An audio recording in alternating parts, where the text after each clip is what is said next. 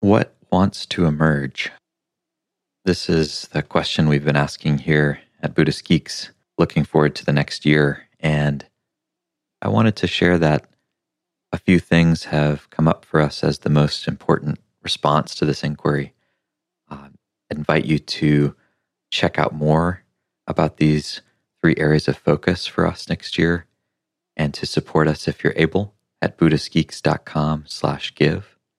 The 3 things that we're focusing on most clearly next year are: 1, we're reimagining the Buddhist Geeks podcast, moving to a new format and to a new season-based approach.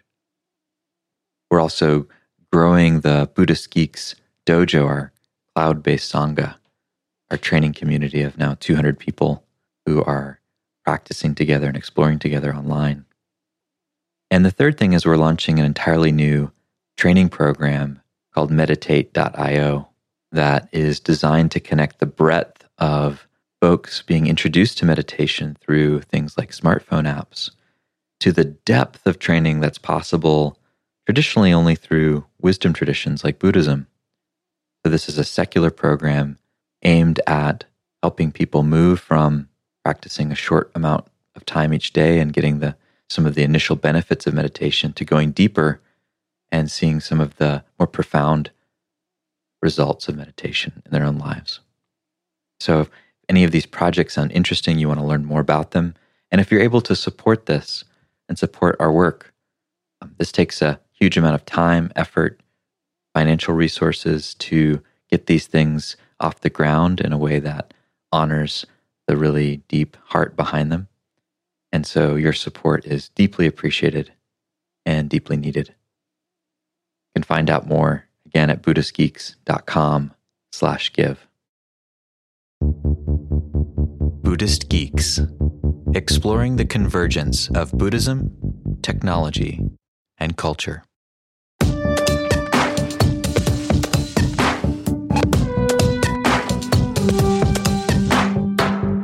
What's the sound of one geek giving?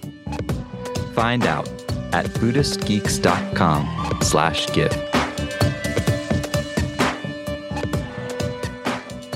What you're describing reminds me also of the Zen koan and story of like the 5th and 6th Zen patriarchs, because there's this famous exchange actually that relates to what you're saying, where the 5th patriarch of Zen is looking for his successor, right? You've probably heard this story, and he asks his the monastery to express their realization in like a poem. And whoever has the deepest realization will become the 6th patriarch. And it's sort of assumed that his main senior student's going to win because he's the senior student. And he writes a poem that's something like, "The body is the wisdom tree. The mind is a bright mirror. Take care to wipe it all the time and allow no dust to cling." Mm. And then this no-name peasant, Huineng, comes in and writes next to this poem, "Fundamentally no wisdom tree exists, nor the stand of a mirror bright. Since all is empty from the beginning, where can the dust alight?" So I would suggest perhaps that koan could be useful for those people concerned about losing some sort of attainment. Maybe it'd be okay to lose it.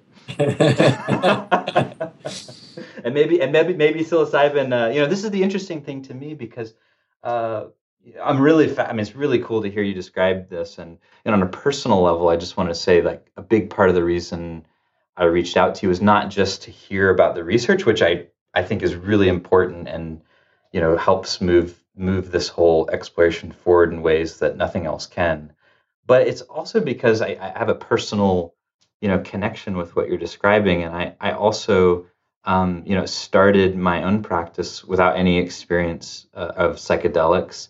I know a lot of people who do start meditation practice because of having a psychedelic experience. Like, it opens something and then they go, "Hey, wait, I want to explore that more." But that's, so Vince, you would have been exactly the kind of guy. I would have been at one point. So I don't know if you want. feel free to discuss what your experience has been in light of the fact that you had a ongoing meditation practice. Yeah, I mean, this is just again one point of reference in terms of what you're describing, and it certainly didn't happen under the conditions of your lab. I can tell you that. But for me, I spent about a decade or so practicing intensively and going on a lot of retreats and really doing my best to kind of understand what some of those approaches were pointing to, and had some pretty profound shifts in my sort of baseline understanding of who and what I am and what consciousness is and what mind is and all that. Just like everyone does who really goes into that in a sincere way, I think. And at a certain point, because this entire time I was extremely opposed to any sort of mind altering substances. I was like a straight edge meditator, as I put it now. And I thought, very much so that those kinds of substances would somehow distort whatever state of consciousness I had discovered. And I started actually, as my meditative experience deepened, I actually started to really question that, which is why I brought up that Zen koan, and started to get curious because so many people I talked to had psychedelic experiences, and it got them into meditation. And I thought, I have no way to even relate to these people. And some of them were my students because I had just started teaching. And so it seemed kind of arrogant and presumptuous for me to say, that meditation was somehow superior to these other experiences. So I decided to start exploring and trying some of this stuff. And my first experience with psychedelics was, I think, in 2012, and I did a series of psilocybin doses with some close friends and fellow practitioners. And during those 3 or 4 doses, learned a tremendous amount about my mind. That I had some of it learned from meditation, and some of it felt new. And so, for me, it was complementary in the sense that I saw that other kinds of profound altered state experiences could reveal something quite similar. And so that it kind of took the meditation practice off the pedestal in a way for me, and it really humbled me. And it also showed me that this was the most profound insight. It actually showed me that I had been using my meditation to try and cope with a certain amount of the uncertainty of my reality. Because the last psilocybin dose that I did, I had a profound and profoundly uncomfortable ego death experience. And while my ego was sort of imploding on itself, I was trying to note the experience and to notice it.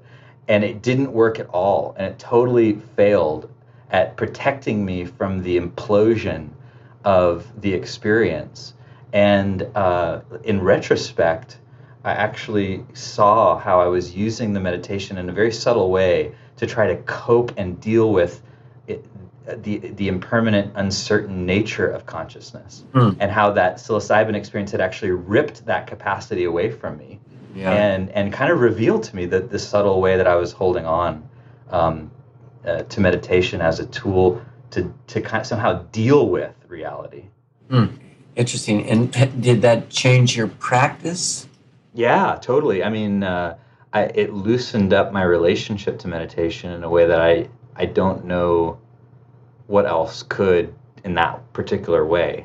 Yeah, so that's interesting. And so one of the things that people are endorsing in our study is more flexibility, with respect to their practice. And that's what I think you're describing, loosening you up to a way of holding it. Oh, well, that's very interesting. And thank you for sharing that.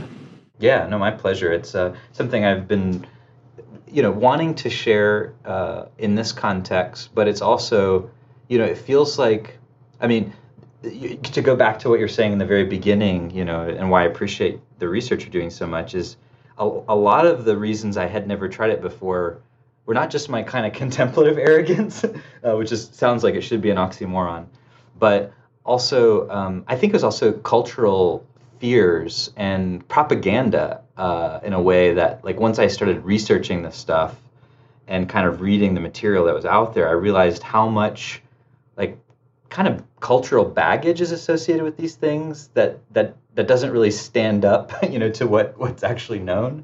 Like LSD, I'm gonna have these flashbacks and just be like, jumping off buildings or something, and that wasn't my experience at all. Yeah, let's see.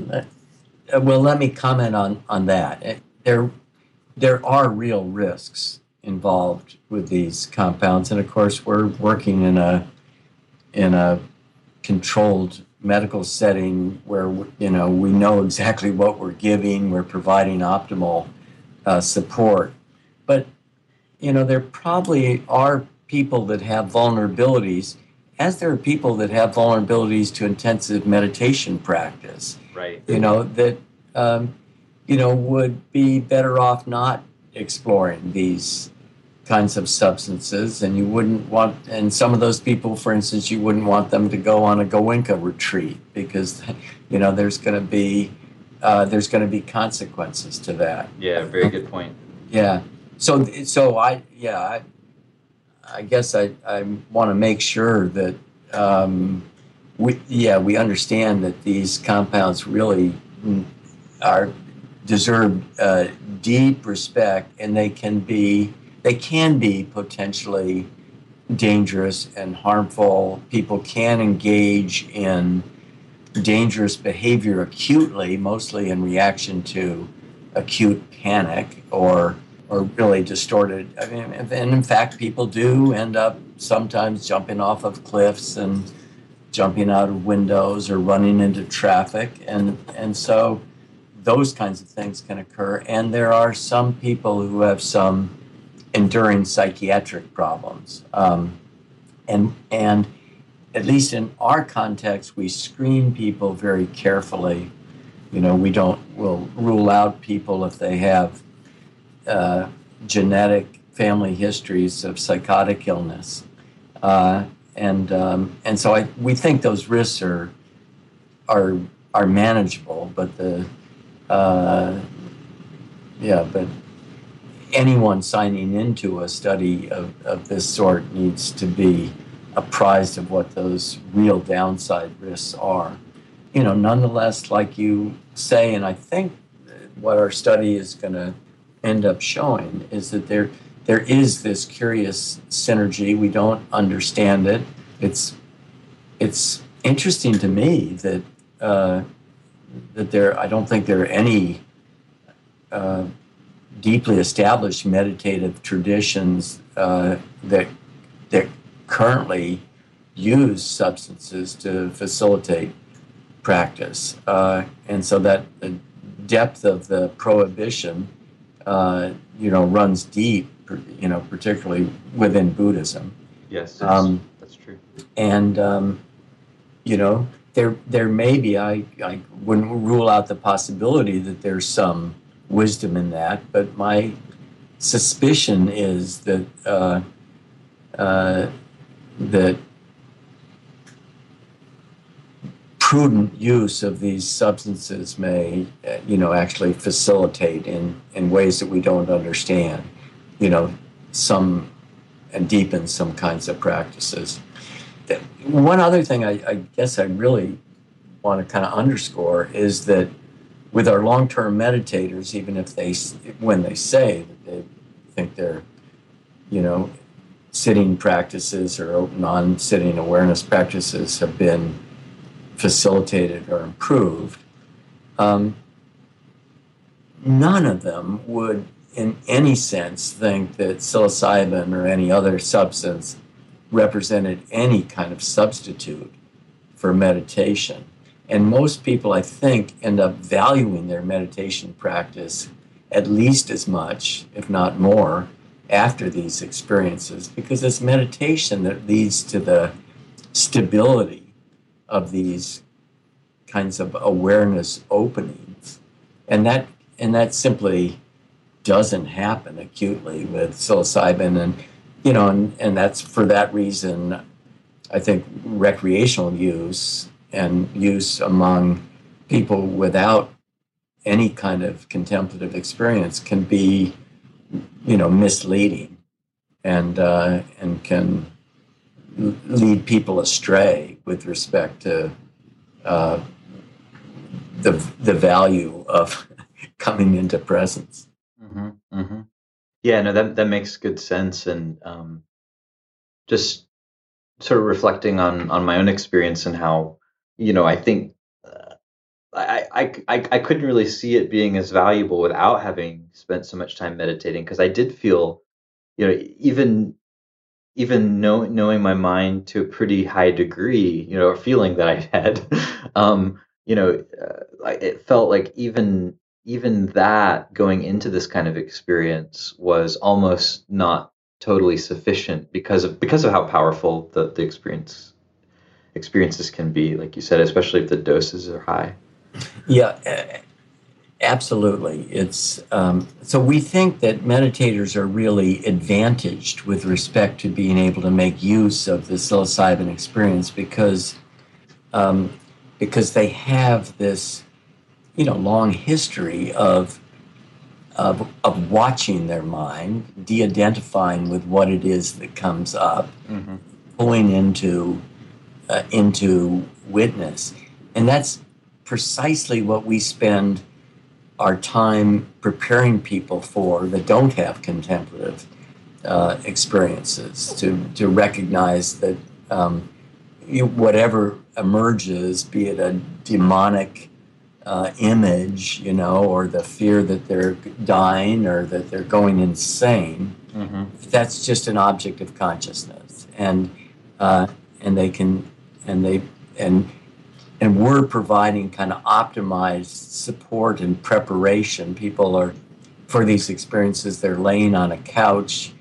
They have eye shades on and headphones through which that we have music that can be played, but they're really directing their attention inward in a profoundly inner directed contemplative manner, and uh, and and as long as they don't reify experiences of consciousness as something that is potentially of danger to them, then we can decrease the probability enormously of panic and fear reactions. But having the two monitors present that who are there, they're trained, they're ready to ground people in consensual reality, remind them that they have taken psilocybin, they're going to be back to the normal state of consciousness in a few hours, and whatever it is, That's useful. it can be very useful at a high dose. And so whatever it is that's appearing, be it this demon, sense of dying, sense of going insane, that the encouragement is always to be curious about it. It takes courage and curiosity and interest to investigate what it is that's coming up. And the problems become, and this is no different than, I think, the instructions for a retreat experience. The problem comes if you try to avoid it or fight it, run from it, right? Resist it. Yeah, right. It doesn't. And psilocybin does the same thing as long-term retreat in that respect. I should share with you that just a couple of weeks ago, I did a week-long retreat with Tara Brach and Jonathan Faust. And in the middle of the retreat, just to back up further, the term psychedelic means mind manifesting. And of course, it's applied to these substances. And in the middle of the retreat, I was in the middle of a session, and I opened my eyes in the hall, and there was just that deep sense of abiding presence. And when I closed my eyes, there was the stillness and the vastness of what I sometimes call the landscape of mind. There's just an exquisite beauty to that. And what came to me is, the original psychedelic is, the long-term meditation retreat. That's where mind is, manifest.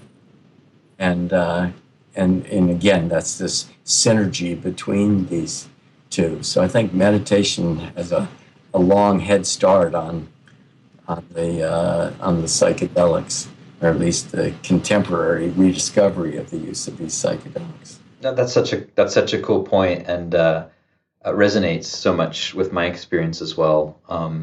And in a way, I think part of the implications of that for me, Roland, are on the Buddhist side, are to actually kind of acknowledge how meditation is. Drug has connotations that are interesting and may not apply to some aspects of meditation, but it is a powerful substance. It's a powerful tool or technology or drug that does like profoundly alter consciousness. I mean, and maybe aside from tea, I think that's like the number one Buddhist drug of choice is meditation. Yeah. And I wonder, like, in your study with addiction, for instance, this would be like a whole nother conversation probably, but, I certainly found that I had some parts of my relationship with meditation were problematic because of that. Because I thought that it wasn't, because I thought that it was somehow above that. And I know it's different from, ingesting something, swallowing something. But at the same time, like you say, a long-term meditation retreat, it's like for many people, like going on a month or 2-month retreat or longer, it's like you come out and it's like you've been on a 2-month psychedelic journey, it's like that. Yeah. So I don't know if you had any thoughts on that, but that was something that kind of, maybe it's more of a consideration for, medium to long-term practitioners. It's maybe more of a type of thing of like having to let go of the attachment to meditative states. Again, going back to that idea, but that to me, like having another experience from another substance, ironically, can highlight the attachment that I have to another doorway, another, as they say in Zen, another Dharma gate. Yeah. Oh, I think I need to contemplate that. My bias, of course, and I'm guessing most of your listeners would be that there's, that there's something about the longer term practices that just leads to just greater stability of mind, and there's great benefit in accumulating that experience. But I suppose you could say the same for a psilocybin session or two. I mean, I would be, concerned about someone, wanting to weave that with any kind of frequency into their practice, and then the issues of attachment and stability, would be of relevance. But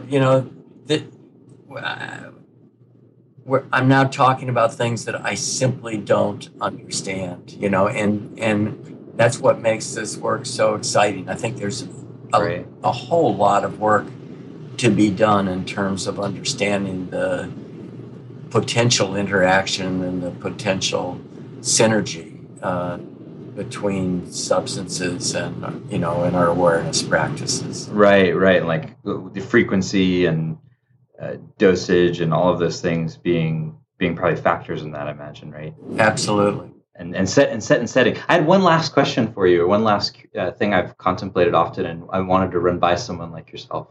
Maybe we can wrap up there. So, in doing the reading on things like LSD and kind of seeing suggestions, like, hey, I'm not suggesting you do this, but if you do this, keep this in mind, those kinds of things.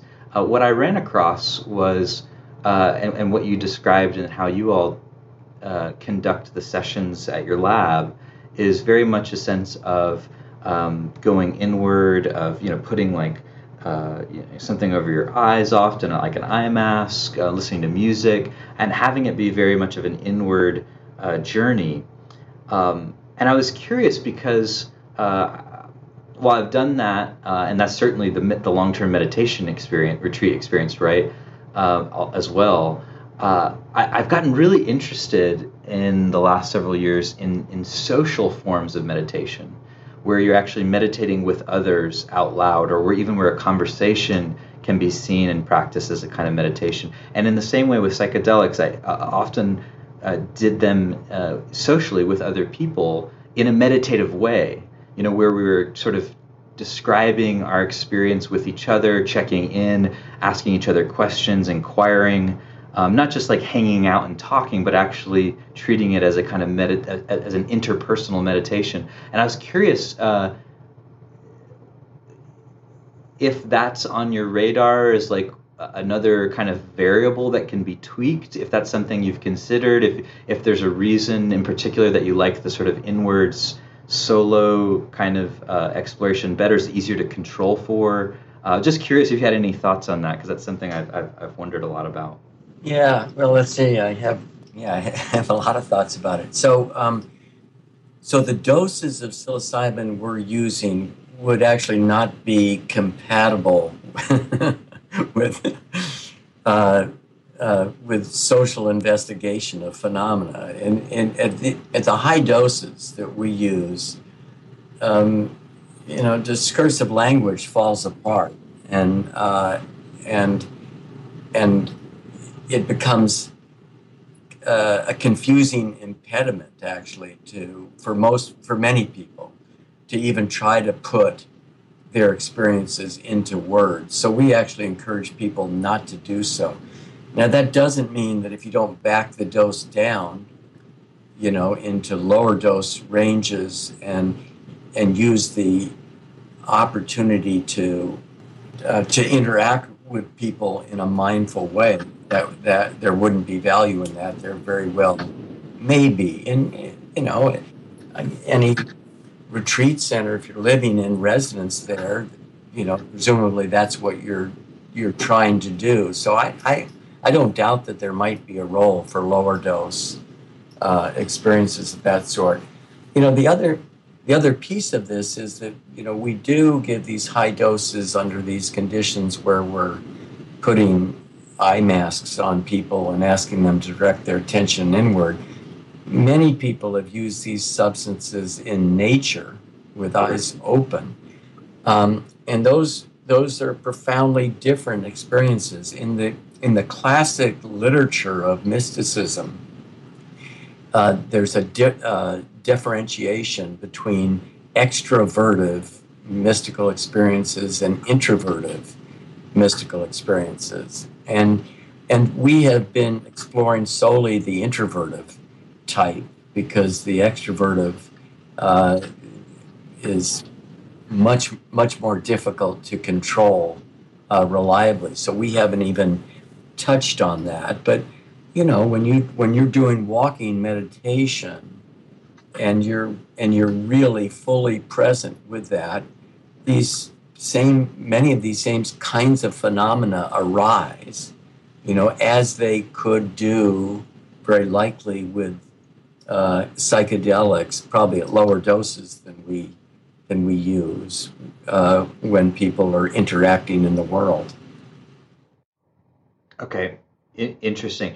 Going back to what you're saying about the high doses and the sort of discursive language falling away, that makes total sense to me. And I guess I would just say, in these social experiments, that close friends and I have conducted, I would agree with that. That there's a period, like especially in the middle, where that happens, and it is, you're not really talking. Maybe there's like some nonverbal communication, or maybe there's just a sense of sitting together in presence, but it's still sitting together, as opposed to being alone. And I guess that those always for me had different qualities and characteristics that were felt like they revealed some things about the social nature of consciousness, and not just about consciousness, but about this, the networked nature of consciousness, if you will. Well, and that were very interesting. Yeah, and that's the Sangam, right? And, yeah, sure. And in fact, our two monitors being present, right, and fully alert and attentive and present provide some of that same context, although clearly they're not on citizens. They're there, and it's very often our volunteers will report very strong connections with our monitors, and they're feeling that presence, and we I don't know how to go about quantifying that and what role that plays in the experience, but many of us have experiences of meditating in groups and feeling some sense of support, and how and where and why that comes about is certainly a big mystery to me. Yeah, no, it's interesting. I mean, and clearly, you guys are just pushing forward on the early frontiers of this stuff, and it's just something, it's just something I've noticed in the meditation, with talking with meditation researchers, and now talking with you and with some other psychedelic researchers, is it's so interesting how and this is a comment coming from a non-scientist, obviously, but it's so interesting from the outside how it appears that the scientific method really has to kind of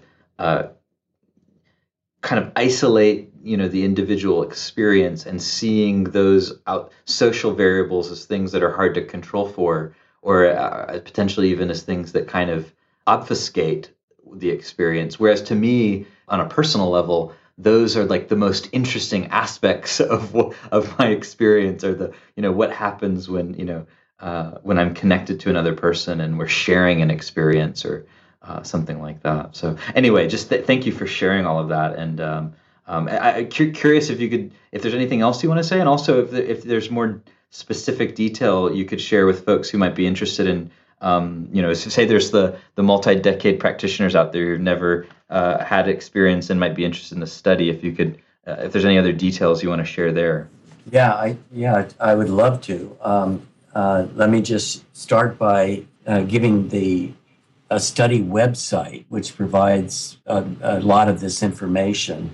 And the study website is hopkinsmeditation.com. hopkinsmeditation.com.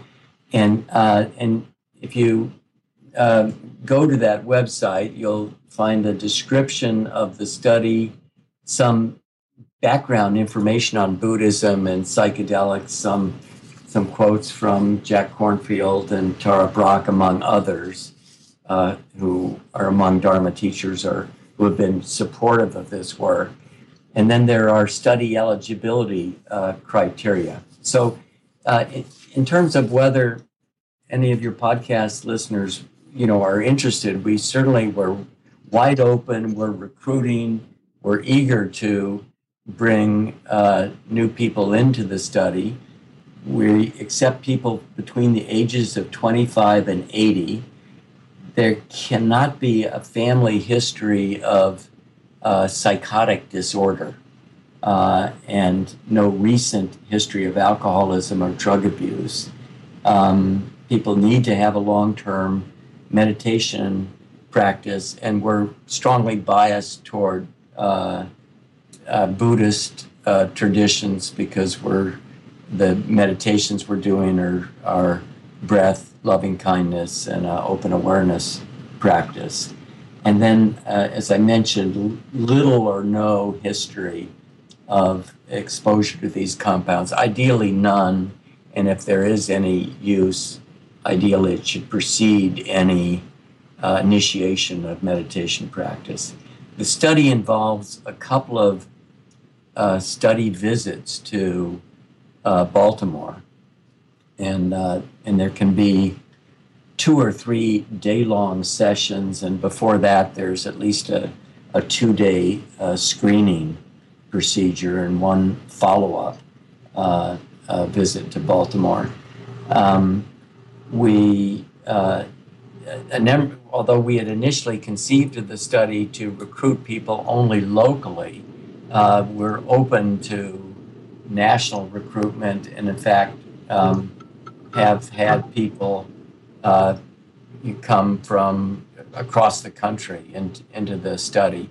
We have a very limited travel budget, so people really need to be willing to provide support for their transportation or lodging, and we could explore that with them if they apply and they're interested.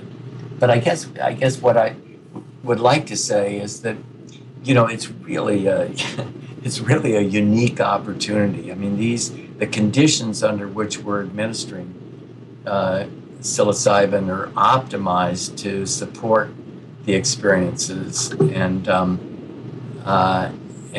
most people have, as I said, have found it of value, and it would be, I think all of our participants have found it personally interesting, and above and beyond that, what we're doing here is moving forward with the understanding of contemplative science, and I think there's something, fundamentally important in doing so. And so we actually, I come to think of any participant as a study team member, because they're giving to their study their time and their interest and their engagement, and we are deeply respectful and appreciative of that, and a sense of mutual gratitude and participation of this, and one will get the sense of that if you meet or interact with any of our study team members, because we're in this, I think, for the right reasons, and so we'd be eager to hear from people.